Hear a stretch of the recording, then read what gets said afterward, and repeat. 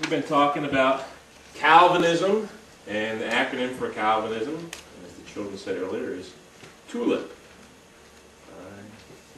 I-P. And the reason we've been studying Calvinism is because the Bible says, first of all, test all things against Scripture. Okay? And it also says that in the last days, many false teachers, many false teachings will come. So you always need to be Bereans and test everything in Scripture. And one of the most popular teachings these days is the teaching of TULIP. I've seen friend after friend of mine give themselves over to this teaching that's found in the acronym called TULIP. Okay? So let's just do a little review real quick. I want to do this every time because it doesn't hurt us to go over it so we can kind of get it into our head. And we want to be able to defend what the Bible says. And if TULIP's what the Bible says, we should defend that. If it's not what it says, we shouldn't defend. We should come against it as much as we can. Okay, so T stands for, Victoria? Total depravity. Total depravity. And Jenna, what's the other name for that? Total inability. Total inability. Okay? Total depravity isn't just saying that every single person who's not a Christian is totally depraved or wicked or evil. I mean, everybody, I think, who's a Christian would believe that. But it really means total inability. I mean, it means that lost sinners in themselves have no ability to have faith in Jesus. They have no ability to repent of their sins. And of course, total depravity is very closely tied in with original sin. The idea of original sin, which teaches that because Adam and Eve sinned in the garden, that we are born sinners.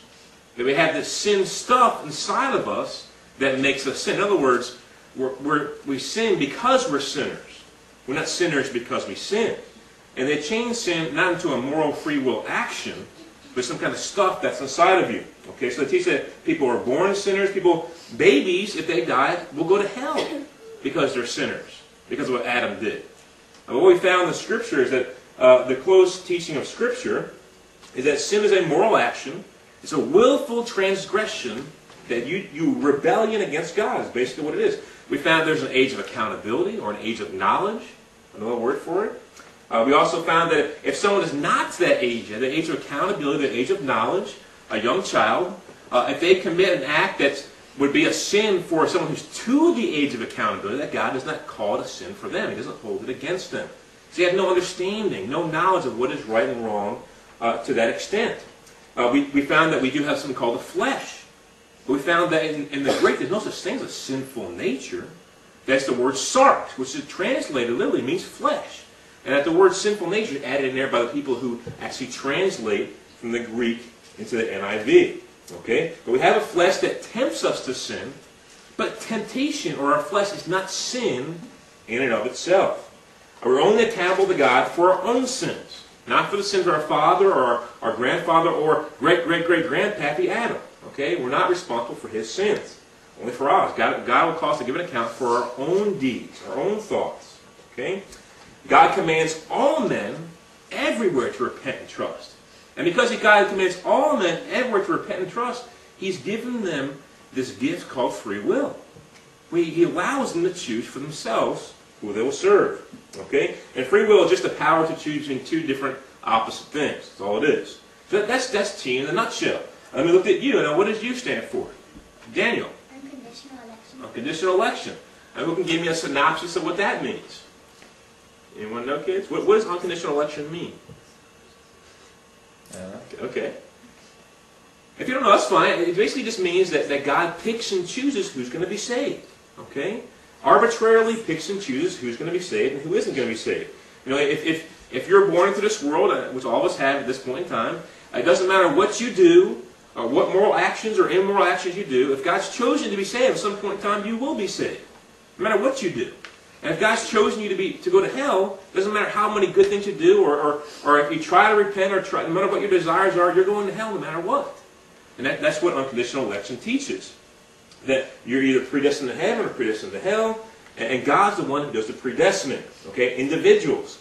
But we learn that comes against you is that God wants all men to be saved. All men, all women to be saved. He allows them to choose for themselves whether they'll be saved or not. Again, it goes back to the gift of free will that He's given every person. God predestines a certain type of person, a holy person, a person who's going to live for Him, who's going to repent of their sins and trust in Jesus and persevere to the end. He made predestine a certain group of people, like Jews and Gentiles. But He doesn't predestine individuals. Okay? We also found that God doesn't play favorites. Now, there is no favoritism in God's kingdom. He loves all equally, and He wants all to be saved. And when we play favorites, when people play favorites, God calls it sin. So if God's going to call what we do sin, He wouldn't do it Himself. Okay? We also looked at the words like chosen and the word foreknowledge, and we went into definitions of what they mean, and that chosen doesn't always mean picking and choosing. Chosen can mean precious in God's sight, or valuable to Him. And we looked at some verses that have to deal with that. In fact, most times, if you go to the Greek Old Testament, almost every single time the word chosen is translated as precious. Something that's special to God. Not something He picks out of something. Okay? And we looked at the word foreknowledge, and we saw that it doesn't mean that God always knows from all of eternity everything. It could mean He just knew the last week. And we used the example of me and my wife. You know, we've been married for 7 years now, almost 7 years, known each other for about 7 years. And if we went to a restaurant tonight, and she went to the restroom while they were asking me to place an order, I could order her favorite drink, I could order her favorite dessert, without her knowing what she was going to order, because I know from my experience with her what she would want, what she would like to drink, what she would want to eat. And because of my foreknowledge, not her whole life, not from all eternity knowing her, but knowing her since the last 7 years, I can order the right thing for her. Okay? So that's basically what you means. And we looked at L. Now what does L mean? Hannah? You don't know? Caitlin? What do you think? Limited atonement. Limited atonement, that's right. And we looked at the word atonement. And the word atonement, and take just a mint off it means at one. To bring two parties that are separated back together. That's what Christ did at the cross. But limited atonement teaches that Christ did not die for everyone. Christ died only for the people God has picked to be saved, which makes sense. Then if God has already picked who's going to go to hell, who's going to go to heaven, why would He send Christ to die for everyone? It wouldn't make any sense. Okay? Look at the idea of double jeopardy and what that means. And that if God does pick and choose some to go to hell and some to go to heaven, Christ couldn't have died for everyone. Okay? And then look at the idea of Jesus paying your fine, or Jesus receiving the exact punishment for your sins on the cross. We also looked at the idea of Jesus dying for the many instead of the all, and what that means. But what we learned is, even though Calvinism teaches these things, that Jesus did die for all. He died for the all, but it's the many are the ones who will choose to be saved. Okay, where Calvinism would say He died for the many, but it's all effectually, the all is just the many who He died for. Christ died to fulfill the law. He didn't take our exact punishment. Right. Now, what was our exact punishment if we were to die in our sins? Hell. Hell, that's right, it's good. We would go to hell. And did Jesus go to hell? No. No, He didn't go to hell. And if he was to take our exact punishment, let's just say we use the example of 1 million people getting saved, total, for all the time here on earth, when Christ comes back. That means that Christ had to go for 1 million eternities, He had to go to hell.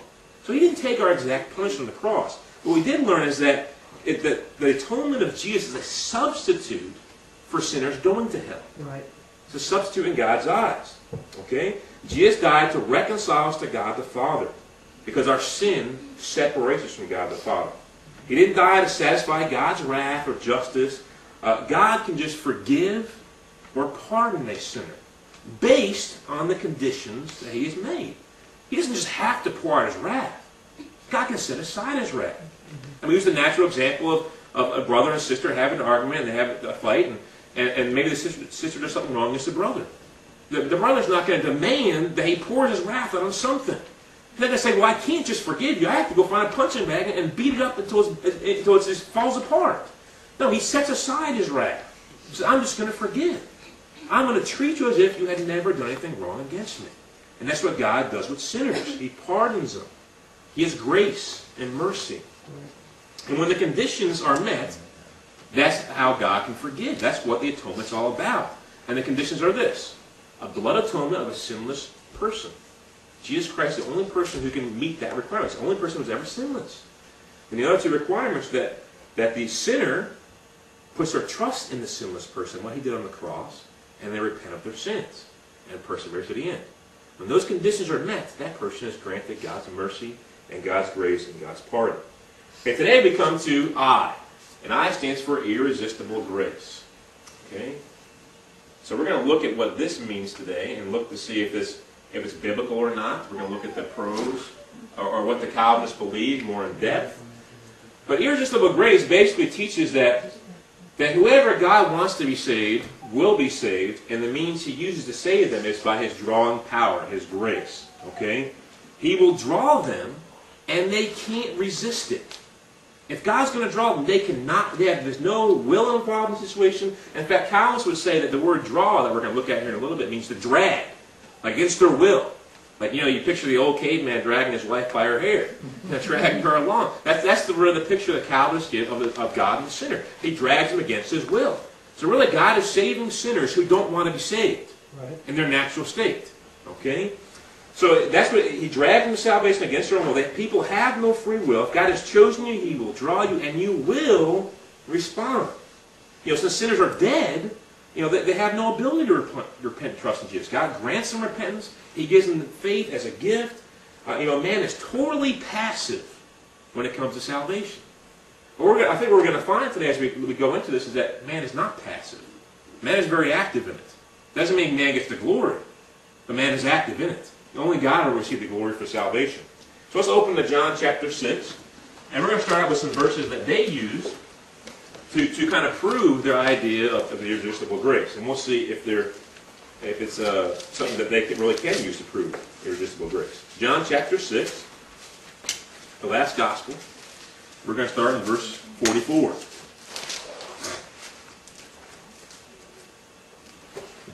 And it says this. It says, no one can come to me unless the Father who sent me draws him, and I will raise him up at the last day. Now let's turn over to verse 65. Okay, then we'll get back to verse 45 in a second. And verse 65 says, and he said, therefore I have said to you that no one can come to me unless it has been granted to him by my Father. Okay? Let's go back to verse 44, for example. I want you to see the context of verse 44. We can't just look at a verse and make a doctrine just because this one verse we think it says something that we think it says. Right. And really what a lot of people do, they'll go with the scripture with goggles on, they'll be reading it through their own theological box. So they're reading it unbiasedly. Well, let's look at what verse 45 says. It says, it is written in the prophets, and they shall all be taught by God. Therefore everyone who has heard and learned from the Father comes to me. Not that anyone has seen the Father except he who is from God, he has seen the Father. But basically what I want you to see here is that they all shall be taught by God. Now listen to the two things here that happens. Therefore everyone who has heard, because everyone, basically everyone's going to hear in some way, shape, or form, whether it's through natural things that God receives his glory through, like creation and conscience, or whether it's through the hearing of the gospel. But it's only those who learn from the Father who will come to him. So there's lots of people who hear, but they don't apply it. They don't learn from it. They reject it. They rebel against it, and they go their own way. But this drawing thing, I want to show you that it's not just certain people being, because that's what Calvinists are saying. They're saying that this drawing is only for certain people. God's only drawing certain people. But let's turn to John chapter 12, verse 32. Let's look at Jesus' words for himself and see what Jesus says. So in John 6:44 and 6:65, we have this talking about drawing. And Calvinists would isolate those verses and say, listen, this is only talking about certain people here. It's talking about the elect. These people who God picked out before time began to be saved. But John 12:32, this is Jesus talking here. And he says, and a lot of people use this verse the wrong way. He says, and if I am lifted up from the earth, will draw all peoples to myself. And people will say, and I used to do this myself, that this means that if you preach about Jesus, or you pray to Jesus, you're lifting his name up, or you're worshiping Jesus, people will be drawn in by the worship and by you praying and by you preaching about his name. But he's talking about the crucifixion here. If I be lifted up from the earth, I will draw all men unto myself. Not just some men, all men. The Holy Spirit's actively working right now to draw all men. The problem is people reject it. Right. They reject the drawing of God. Okay, so what we see right here is at least since the cross, that God's been drawing all men unto himself. At least since then. Okay, well, we can look at other scriptures that talk about that as well. Let's look at Genesis chapter 6 and verse 3. And we'll look at what God said about the people before he sent the flood to the earth. Genesis 6 and verse 3.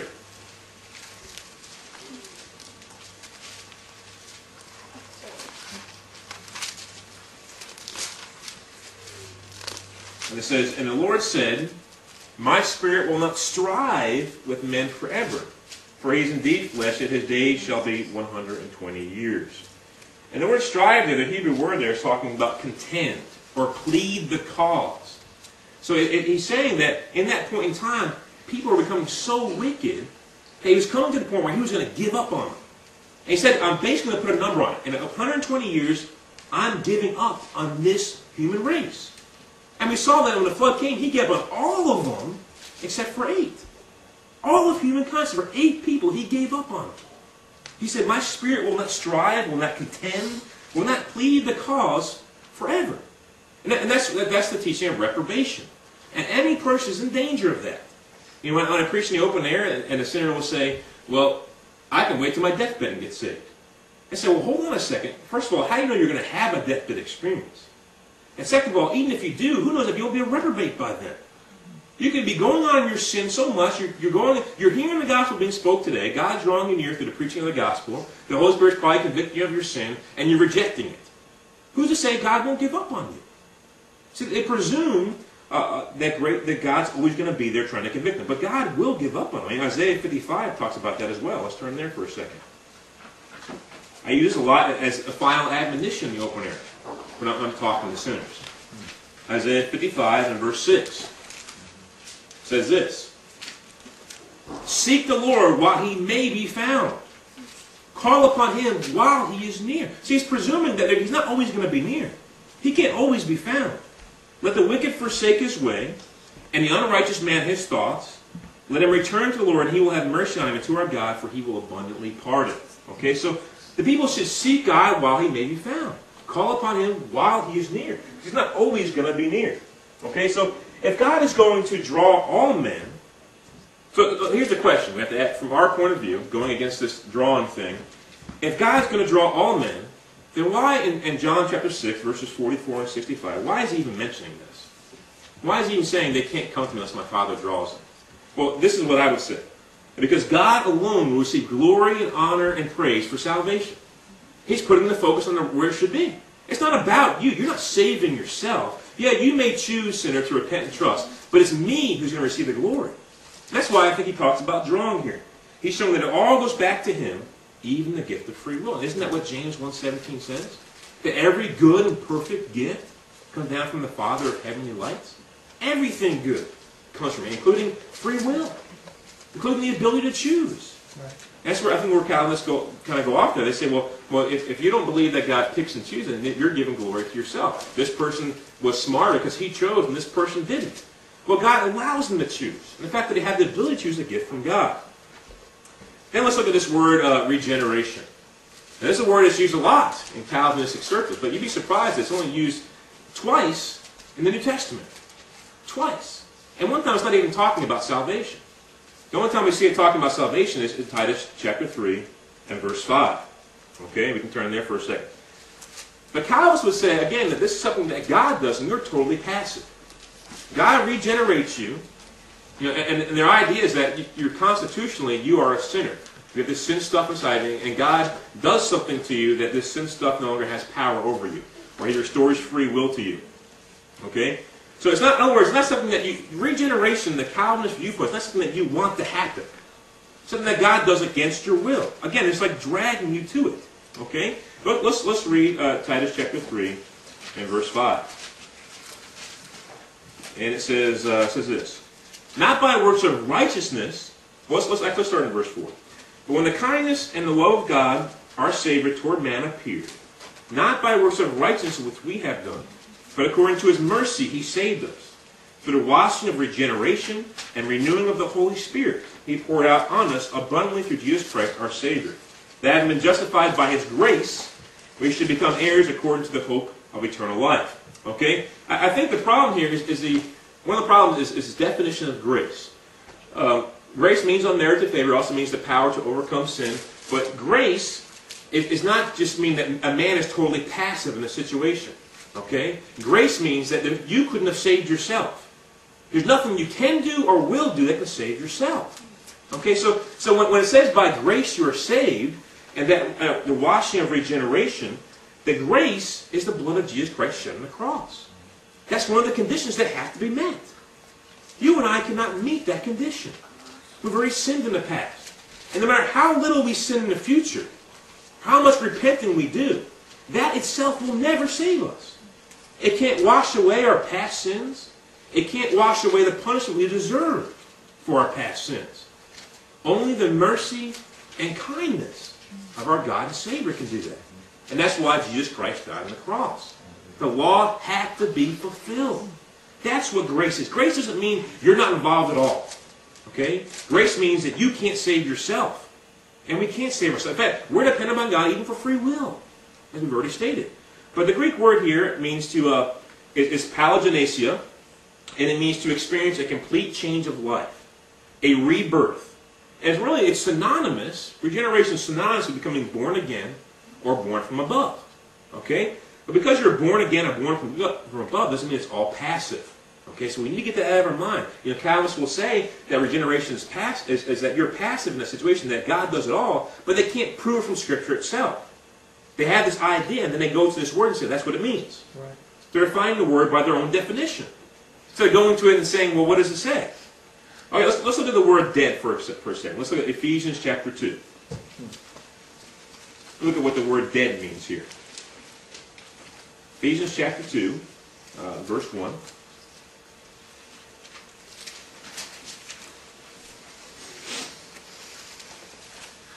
And it says, and you, he made alive, there's a regeneration thing there, okay, who were dead in trespasses and sins. And then in verse 5 it says, even when we were dead in trespasses, okay, made us alive together with Christ. By grace you have been saved. Okay, remember, grace isn't something that we're totally passive in. Grace is something that's offered to us, that we can never come up with ourselves. Okay? But the word dead here, well, let's look at one other passage real quick to see dead. Colossians chapter 2 and verse 13. And then we'll talk about the word dead.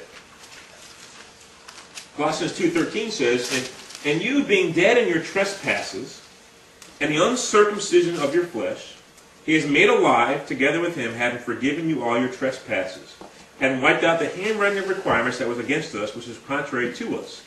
And he's taken it out of the way, having nailed it to the cross. Okay? The Greek word for dead here is nekros. Okay? And it really has three different meanings here. One, the first meaning is it can mean that someone's actually physically dead. You see that word used in Acts chapter 5 when it's talking about Ananias and Sapphira. They were dead. They were literally physically dead. So nekros is used there. And then in Matthew chapter 8, verse 22, where Jesus says, let the dead bury their own dead. Now let me ask you this. Can that be talking about physically dead people burying physically dead people? Is that even possible? No. That's right. So obviously, nekros doesn't always mean physically dead. Another word for that, another reason it could mean actually that someone was as if one was physically dead. Okay? And one example we have of that is Revelation chapter 1, verse 17, where John fell as dead before for the angel there who was speaking to him, or for Jesus who was speaking to him. And we find that a lot when people encounter angels. They fall as if they're dead. But are they really physically dead? No, they're not. They can still speak, they can still move, they can still stand up because they're told to stand up. Okay, so that's the second meaning of nekros. If one is physically dead, the second one is actually as if they were physically dead. The third definition is the one I think we're dealing with here. Mm-hmm. To be so morally or spiritually deficient as to be in effect dead. Okay? So it means that the relationship between God and us as sinners is dead. Our relationship is dead. In fact, we were just talking about this a little while ago, talking about the prodigal son. Okay? Turn to Luke chapter 15. And we'll look and see what the father of this son said about him. And really this is talking about, Jesus used parables to explain sometimes the relationship between sinners and God. Okay? Or explain what the kingdom of heaven is like. And I think that's what we're seeing here in Luke chapter 15. And I'm not going to read through the whole thing, but I want to point out to you just two verses. The father says in verse 24, for this my son was dead and is alive again. He was lost and is found. And they began to be merry. And then in verse 32, he's talking to the older son now. He said, it was right that we should make merry and be glad, for your brother was dead and is alive again, was lost and is found. Now, it could be talking about the fact that it was if he was dead, but the relationship between the father and that son was dead. They had no relationship. I mean, the son treated the father as if he was dead himself. He said, give me my money now. Now, you don't get your money until your father dies most times. Okay, so when he had to treat his father as if he was dead, and then their relationship was dead because he went and spoiled it on sin and pleasure and wickedness. But now he's coming back to the Father. And I think that's what we're talking about here in Ephesians 2, 1 and 5, and Colossians 2, 13. We're talking about a relationship with God. That someone is so morally or spiritually deficient as in effect to be dead. And the relationship between them and God is dead. As if he's not their Father. And that's really what John 17:3 says. This is eternal life. Knowing God the Father and the one he has sent. So that eternal life or spiritual life is having a relationship with God the Father. And when someone is dead, doesn't mean they can't do anything. Doesn't mean they don't have any ability to repent or trust in Jesus. It means their current state is so morally deficient or spiritually corrupted that a relationship with God is impossible. Because God is holy. He has a relationship with those who are holy. And by the blood of Jesus, they can be cleansed of their sins, they can be pardoned, and then start a relationship with God the Father. But they're expected as Christians to live holy lives. I mean, what did Paul really say? What did he really mean in Galatians 2:20 when he says, and I have been crucified with Christ. And I no longer live, but Christ lives in me. I mean, was he really physically crucified? No. No, he's talking about that he crucified his flesh. That he was willing to put aside those things so he could have a relationship with God the Father. In Romans chapter 6, turn there for a second. Verse 11. We can see this dead and alive thing being contrasted against each other. And we'll see what we think it means here. And it's the word necros being used here again. And we'll see does it mean physically dead? Does it mean if physically dead? Or does it mean spiritually and morally corrupt? That kind of dead. Okay? Likewise, also reckon yourselves to be dead indeed to sin. In other words, you have no relationship with sin any longer. But alive to God in Christ Jesus our Lord. That means your relationship with God is in tune. You're living for Him, but your relationship with sin is dead. You want nothing to do with it. Therefore, do not let sin reign in your mortal body, you should obey it in its lust. And do not present your members as instruments of unrighteousness to sin. Present yourselves to God as being alive from the dead, and your members as instruments of righteousness to God. For sin shall not have dominion over you. Okay, so we have the dead and alive thing being contrasted here. And it's talking about relationship. Your relationship with sin as a Christian should be dead. As if it doesn't exist. That you're not going to partake in it. You have no relationship, no fellowship with sin at all. That's what it should be for Christians. But your relationship with God should be alive to God in Christ Jesus our Lord. So dead doesn't mean that we can't do anything. It doesn't mean that you have no capacity to do anything morally right, to make good choices. It means that your relationship to God is non-existent because you're living for sin. If you have a relationship with sin, you have no relationship with Christ. I mean, Christ, the Bible talks about in 2 Corinthians, I think chapter 6, talks about the yoke. It says, what fellowship does a saint have with a sinner? Doesn't have a relationship with it, because a saint is a holy person who has no relationship with sin. Okay, so being dead in trespasses and sins is talking about you have a relationship with sin, and therefore you have no relationship with God. But it doesn't mean you can't choose to repent. It doesn't mean you can't choose to trust in Christ and choose to live for Him the rest of your days.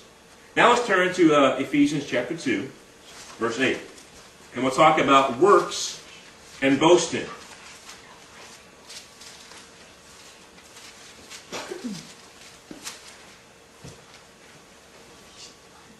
Now, we've already discussed grace and what that means, but it says right here, it says, for by grace you have been saved, through faith, and that not of yourselves is the gift of God, not of works, lest anyone should boast.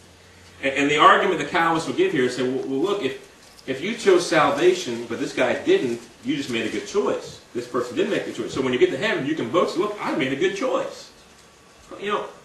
That's just a ridiculous statement. I mean, if I work for the Coast Guard, and I'm going to save someone who's drowning at sea, and this guy has no ability to save himself, he's cast out to sea, he's going to drown eventually. There's no islands nearby to swim towards, he's going to drown.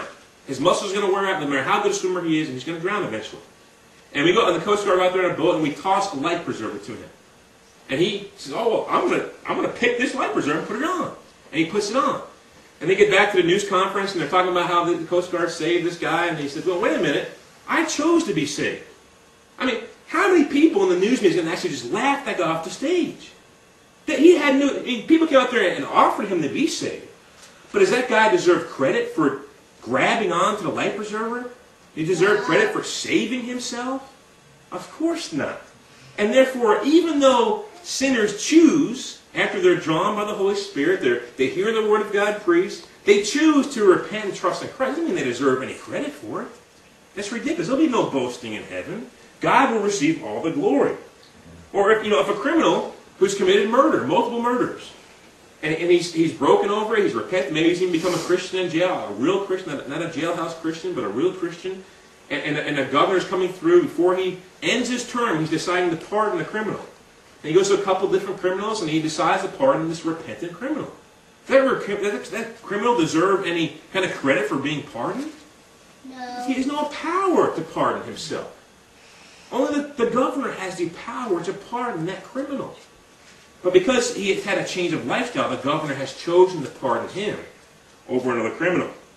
Okay? But grace is unmerited favor. Grace isn't forced salvation. Okay? It's offering someone something they could never offer themselves. But they still have to choose it. Grace is offering forgiveness, offering pardon of sin, which I cannot offer myself. Because I have no ability to pardon myself. I have no ability, I'm not the judge of this universe, I'm not the ruler of this universe. I have no ability to forgive myself of things I've committed against God. Only God, as the judge of the universe, has that ability. So there'll be no boasting in heaven. Now let's look at Acts chapter 11 and verse 18. And we're going to look at this idea of appointed or granted, and what it means to be appointed unto eternal life, or granted repentance, those type of things we see in the Bible, and see what it actually is saying here. Acts chapter 11, verse 18. It says, when they heard these things, they became silent. Then they glorified God, saying, then God has also granted to the Gentiles repentance to life. Now let me set up the situation here. I should probably set that before I read it, but this is Peter coming back to the council of the Jewish Christians, explaining to them what happened with him and Cornelius. In fact, the Cornelius got saved, he got filled. They were kind of angry at Peter. Because Peter went to a Gentile's house, first of all. Second of all, he offered salvation to a Gentile, which from the Jews' point of view was a big no-no. We're the chosen people. We're the people God's chosen to be saved. And what they're glorifying here, after Peter explains the experience of how the Holy Spirit fell on these Gentiles, and they can't refute that experience. I mean, Peter saw it with his own two eyes. They spoke in tongues. They were saved. It was clearly the same thing that happened on the day of Pentecost, and God did it that way to show them, listen, just like you were filled with the Holy Spirit on the day of Pentecost, I just filled them. Who are you to tell me I'm not going to choose the Gentiles for salvation? And all it's saying here is that they glorify God, saying that God has also granted the Gentiles repentance to life. So he's saying, wow, the Gentiles can be saved too. That's all it's saying. It's not talking about individuals. It's talking about a group of people who God said, yes, I want them to be saved too. And really, if you look throughout the Old Testament, that's what it's been at all times. The Jews were never the only people who were supposed to be saved. The Jews were just selfish and kept it to themselves for most of it. And the ones who weren't selfish and went across mountain and sea to make a convert, the Bible says most of them made them twice the sons of hell that they were. So they had wrong intentions in going out and converting somebody. Okay? Now let's look at Acts chapter 13, a couple pages over. And look at verses 46 through 48. And it says this, then Paul and Barnabas grew bold and said, it was necessary that the word of God should be spoken to you first, talking about Jews. But since you reject it and judge yourselves unworthy of eternal life, behold, we will turn to the Gentiles. For so the Lord has commanded us. I have sent you as a light to the Gentiles, that you should be for salvation to the ends of the earth. That's Old Testament right there, by the way. Now when the Gentiles heard this, they were glad and glorified the word of the Lord. As many as had been appointed to eternal life believed. Now I want you to notice something here. That of course, Paul and Barnabas are speaking to the Jews at first. And then the Gentiles got excited because, listen, they said, well, we could be saved too? Yeah, I want to be saved. I mean, if you thought for a while that you couldn't be saved and then someone told you you could be saved, you'd be pretty happy too. But I want you to look at verse 46. Now, who is Paul and Barnabas blaming the fact that they reject the gospel of? He's blaming it on the people. He's not saying, well, it was necessary the word of God to be preached to you, spoken to you first, but since God hasn't chosen you, and God has judged you unworthy of everlasting life, behold, we return to the Gentiles. That's not what it says. It says, you have rejected it. Because you have chosen and judged for yourself that you yourselves are unworthy, then fine, we'll go to the Gentiles. And we'll shake our sandals off at you on the way there. Okay, so it's not talking about appointing certain people. It's talking about people groups once again. Now let's turn to 2 Timothy. This is probably the favorite one people use, Calvinists use. 2 Timothy chapter 2.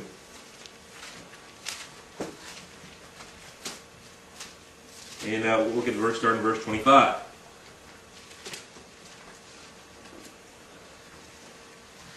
Okay, it says, in humility, he's talking about the servant of the Lord, in humility, correcting those who are in opposition. If God perhaps will grant them repentance, so they might know the truth, that they may come to their senses and escape the snare of the devil, having been taken captive by him to do his will. So it's talking about granting them repentance. Okay? And it's talking about how we're to act when we're witnessing to people or sharing the gospel, and we should be humble, correcting, opposing those who are in opposition. Okay, that God might by chance grant them repentance. Okay? Now, does it say anything there about individuals that he's going to grant to and not going to grant to? Doesn't say that there. It's right into it because you already have a presupposition that, well, God's picked certain people to be saved, therefore he's granting certain people to be saved. But the Bible says God wants all to be saved. Let's look at that last week. If he wants all to be saved, then obviously he's going to grant all the ability to repent. And so the question again becomes, why does God even mention granting repentance here? Again, I think it's to get our focus where it needs to be. That God and God alone will receive glory for salvation. You will not receive glory, no matter how well you've chosen salvation. You will never receive glory. Just like the Coast Guard who rescued the man from drowning. That man will never receive glory for saving himself. No matter how hard he grasped onto that life preserver. No matter how skillful he was in getting on the water, swing up inside that life preserver, he will never receive glory for it. And neither will man. I think that's the whole point of only those who God draws will come to me. Only grant them repent. That's the whole point of the whole thing. It's to get our view back on track. But the Bible, you have to interpret the Bible with the Bible.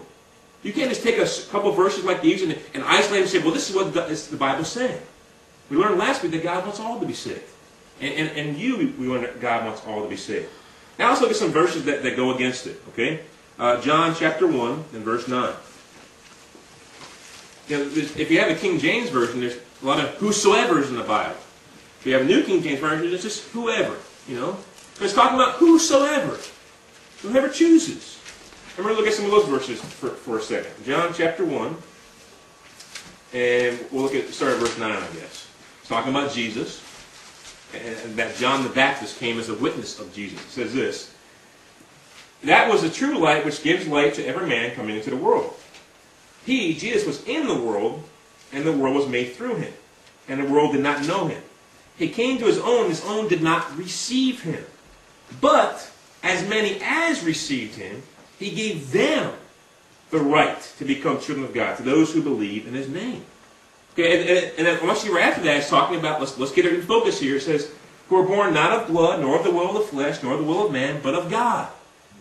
See, you can choose to repent and trust in Jesus. But if God didn't have those requirements for you to become born again, you can repent and trust all you want, you'd never become born again. Because God has said, if you repent, if you trust in Jesus, you'll become born again. That's what's going to happen. That's the will of God. But you can't make yourself born again. It's the Spirit of God that makes you born again. Coming and dwelling inside of you. Okay? And we already saw in John 12:32 that God draws all men near. Let's look at John chapter 16. What's amazing is that a lot of times Calvinists will prize themselves on the Gospel of John. In fact, you'll hear like Luther say, well, it's the best Gospel there is, the Gospel of John.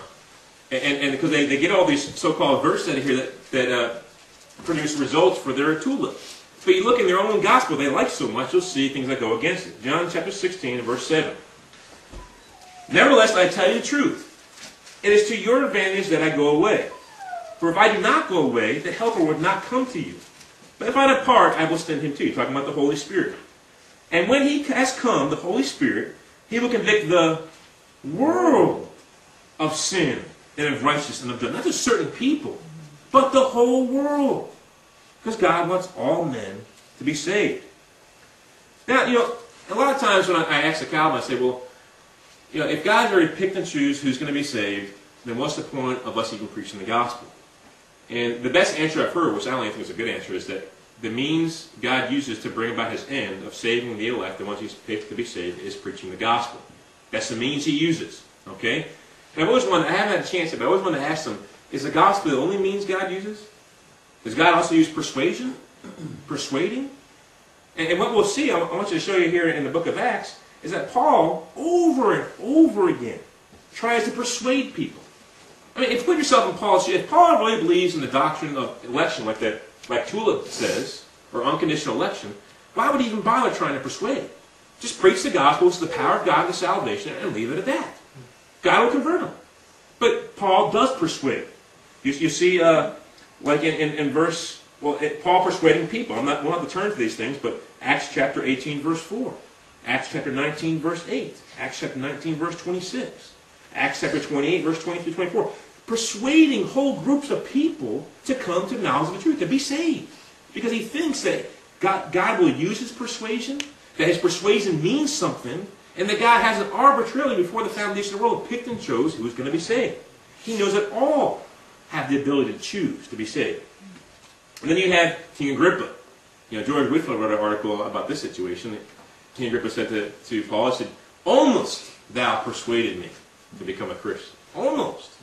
So Paul was using his persuading, his reasoning skills to reason with Agrippa, and Agrippa said, "No, you almost did, Paul, but I'm going to stop you right there." So it probably means that if King Agrippa allowed Paul to continue, he would have been persuaded. That sounds to me like he has some power of choice there. That God hasn't predetermined and said who's going to be saved and who isn't. Paul also says in 2 Corinthians 5:11, knowing the terror of the Lord, we persuade men. And then I also have a sandwich board, which lists 2 Corinthians 5:20, which says, in the New King James, says, we implore you on Christ's behalf, be reconciled to God. I think the NASB says, we beg you on Christ's behalf, be reconciled to God. So men are involved in this situation, persuading, begging, imploring lost sinners, reject your sin and come to Christ. Beg for mercy at the bloodstained cross, where alone you can be saved. Then there's this idea of can men resist God's drawing or not? Look at some of the proof texts that Calvinists use that say that God draws men. It doesn't say that every man God draws will come to him, but they presuppose this what it's saying. So let's look at some verses that say that men can resist. Let's look at Matthew chapter 22.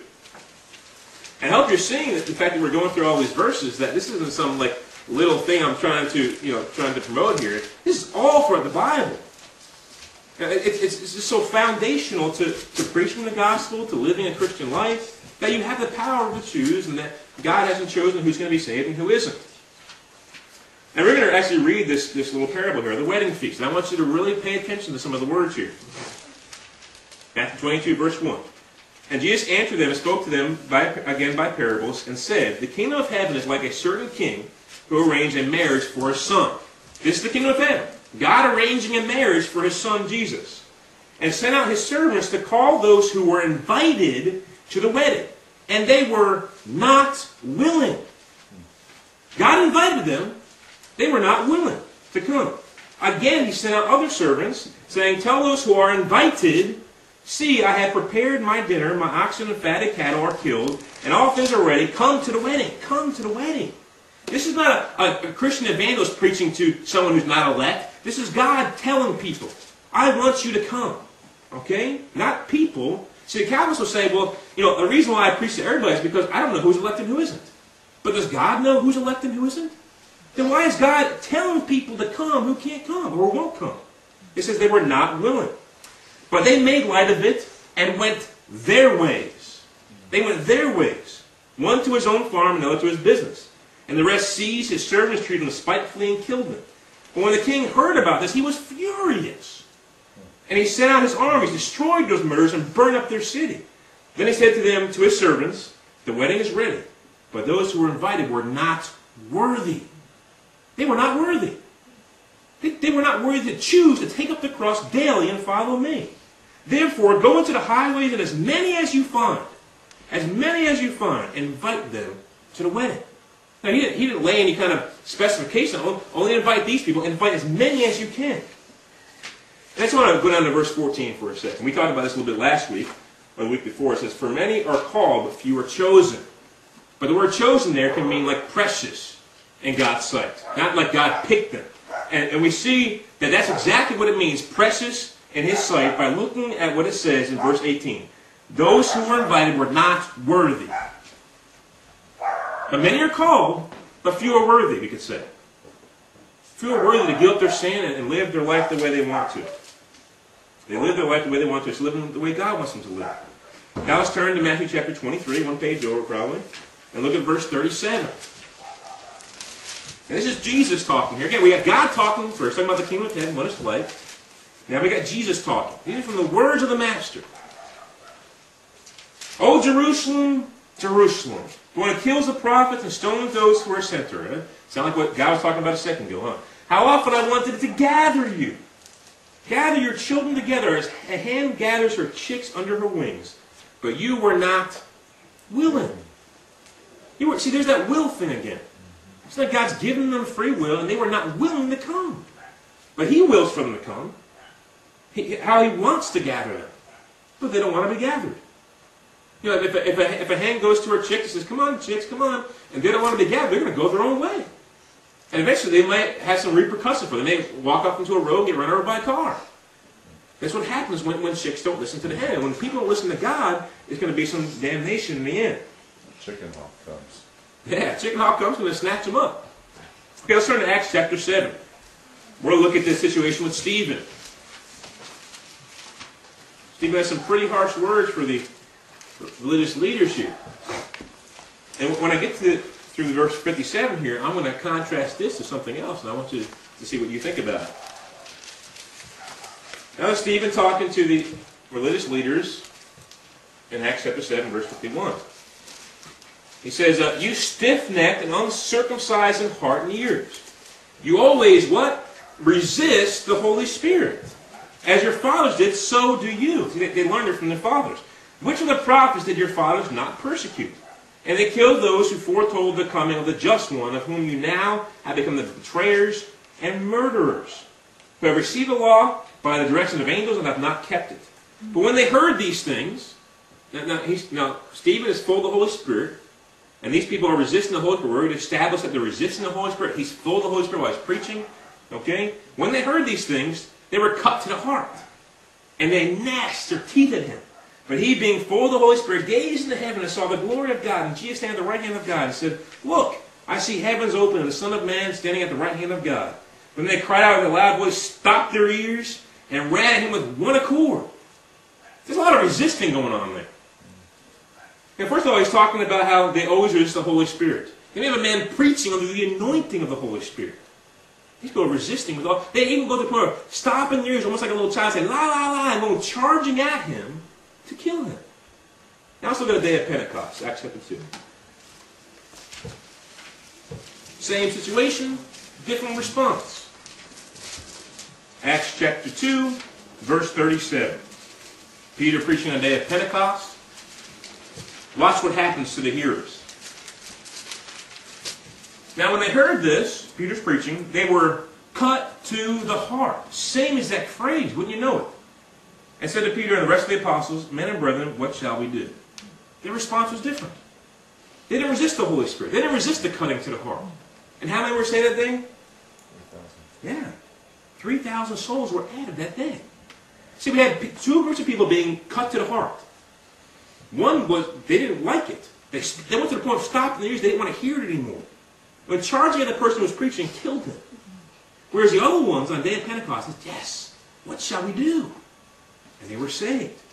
That's what you see every day in the open air when you're preaching. You have those that say, "La, la, la, la, we don't want to hear you, and if we could, we'd kill you." They would. They'll call the police on you, say lies about you, talk unlawfully about you, try to discredit you, but they don't want to hear what you have to say. Then there's few who will hear, and they will get saved. Praise God for that. To him alone belongs the glory. Hebrews chapter 2 and verse 3.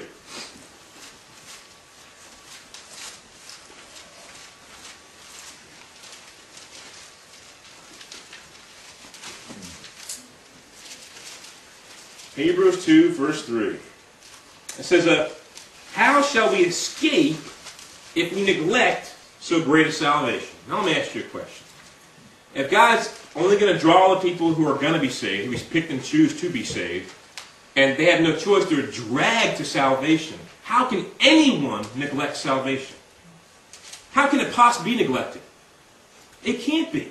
Because the people who are hearing it, who aren't going to be saved from the Calvinist point of view, they have no option to be saved. It's not theirs to neglect. That's right. It's not theirs to neglect. So how can they neglect it? But the point is, people can neglect salvation. And people do neglect salvation. They neglect the gospel. They neglect their conscience. They neglect the Holy Spirit. They refuse it all to their own damnation. And let's turn to Hebrews chapter 12. And we'll look at verse 25.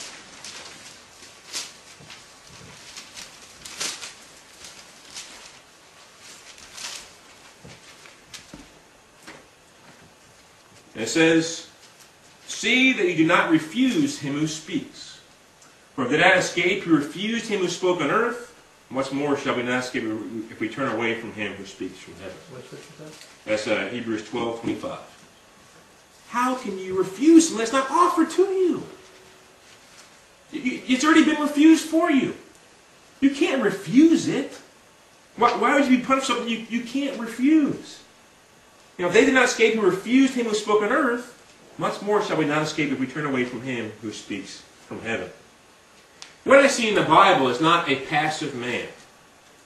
Totally passive in salvation in every aspect. I see something called synergism. I see an active man. A man who God commands to be active. That's why God commands all men everywhere to repent.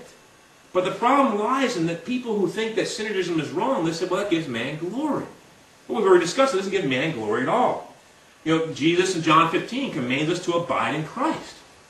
If you not abide in Christ, you'll produce no fruit. You want to be a fruit-bearing Christian, you better abide in Christ. But you have to be the one who does the abiding. God doesn't do the abiding for you. You have to do the abiding. But apart from Christ, John 15 says, we can do nothing. So there's a working relationship there. And then we got in Acts chapter, let's look at this story. Acts chapter 26. This is Paul recounting his Damascus Road experience here. I want you to see what Paul says here when he recounts it. Acts 26, and we're going to start in verse 15.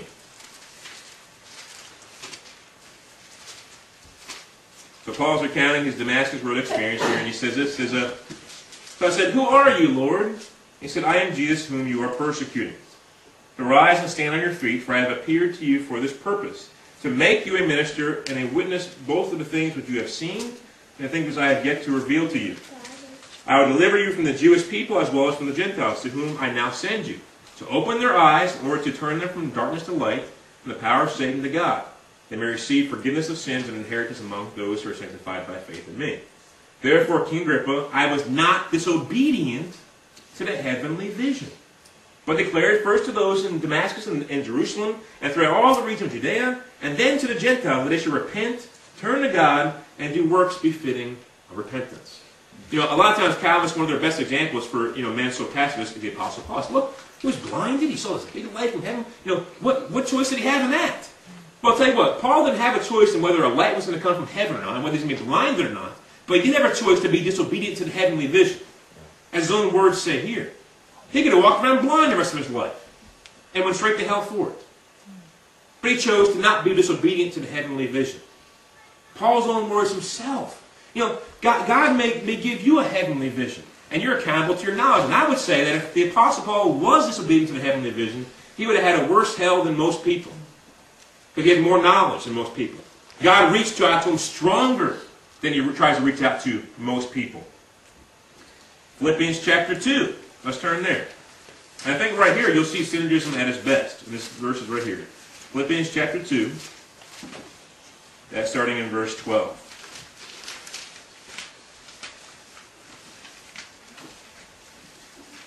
It says, therefore, my beloved, as you have always obeyed, not as in my presence only, but now much more in my absence. Work out your own salvation with fear and trembling. But now listen to the next verse. This is God's part here. For it is God who works in you to both both to will and to do for His good pleasure. That's synergism there. That's God commanding you to work out your own salvation with fear and trembling, but at the same time giving glory to the one it deserves, one it belongs to. For it is God who works in you both to will and to do for His own good pleasure. Then we have, Philippians 4:13. I can do all things through Christ who strengthens me. But I can't do all things. But it's through Christ who strengthens me. And then 1 Corinthians 10:13. No temptation has seized you except what is common to man. And God is faithful. He will not let you be tempted beyond what you can bear. God's part. But when you're tempted, He'll provide a way out. God's part. You can escape it. So you can come up under this sin and not be given into it. See, God will provide a way out. He will not allow you to be tempted beyond what you can bear. But you still have to choose. You still have to choose not to sin. That's a working relation. God's working with you because He wants you to live holy. And if you want to live holy, you can live holy. Amen. So the conclusion of the matter is this. I is wrong. God's grace is the most resisted thing in the world. He wants everyone to be saved, but very few will be saved. That's right. It's resisted by lots of people. I see it every day when I preach the gospel. I'll see people even convicted on their faces, but they go on in their sin anyway. They'll leave the open-air meeting and say some kind of random thing that doesn't make any sense, and they'll walk away in their sins. I'll go home and pray for them. God will draw you. He'll persuade you. He may bless you. He may hurt you. He may convict you. He may even give you a shining light on the middle of a road trip. But He will not force you to be saved. He'll do a lot of things to get your attention. But He will not force salvation on you or anyone else. If God was in the business of forcing salvation on people, He'd force on every single person. Every single person. God makes salvation available to all, but it's for the whoever's or the whosoever's. Those who consider themselves worthy of eternal life. Those who choose to repent and trust in Jesus. God alone will receive glory for it, but men and women must choose to receive it. Most won't receive it though. Most reject it outright. Don't be one of those ones.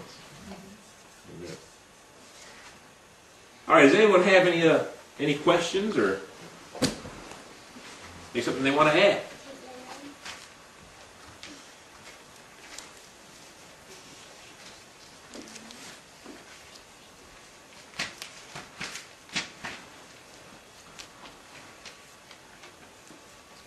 Yeah, I would just point that, the Bible seems to represent your mind as under the law of necessity, that when God presents truth of the mind has to affirm it.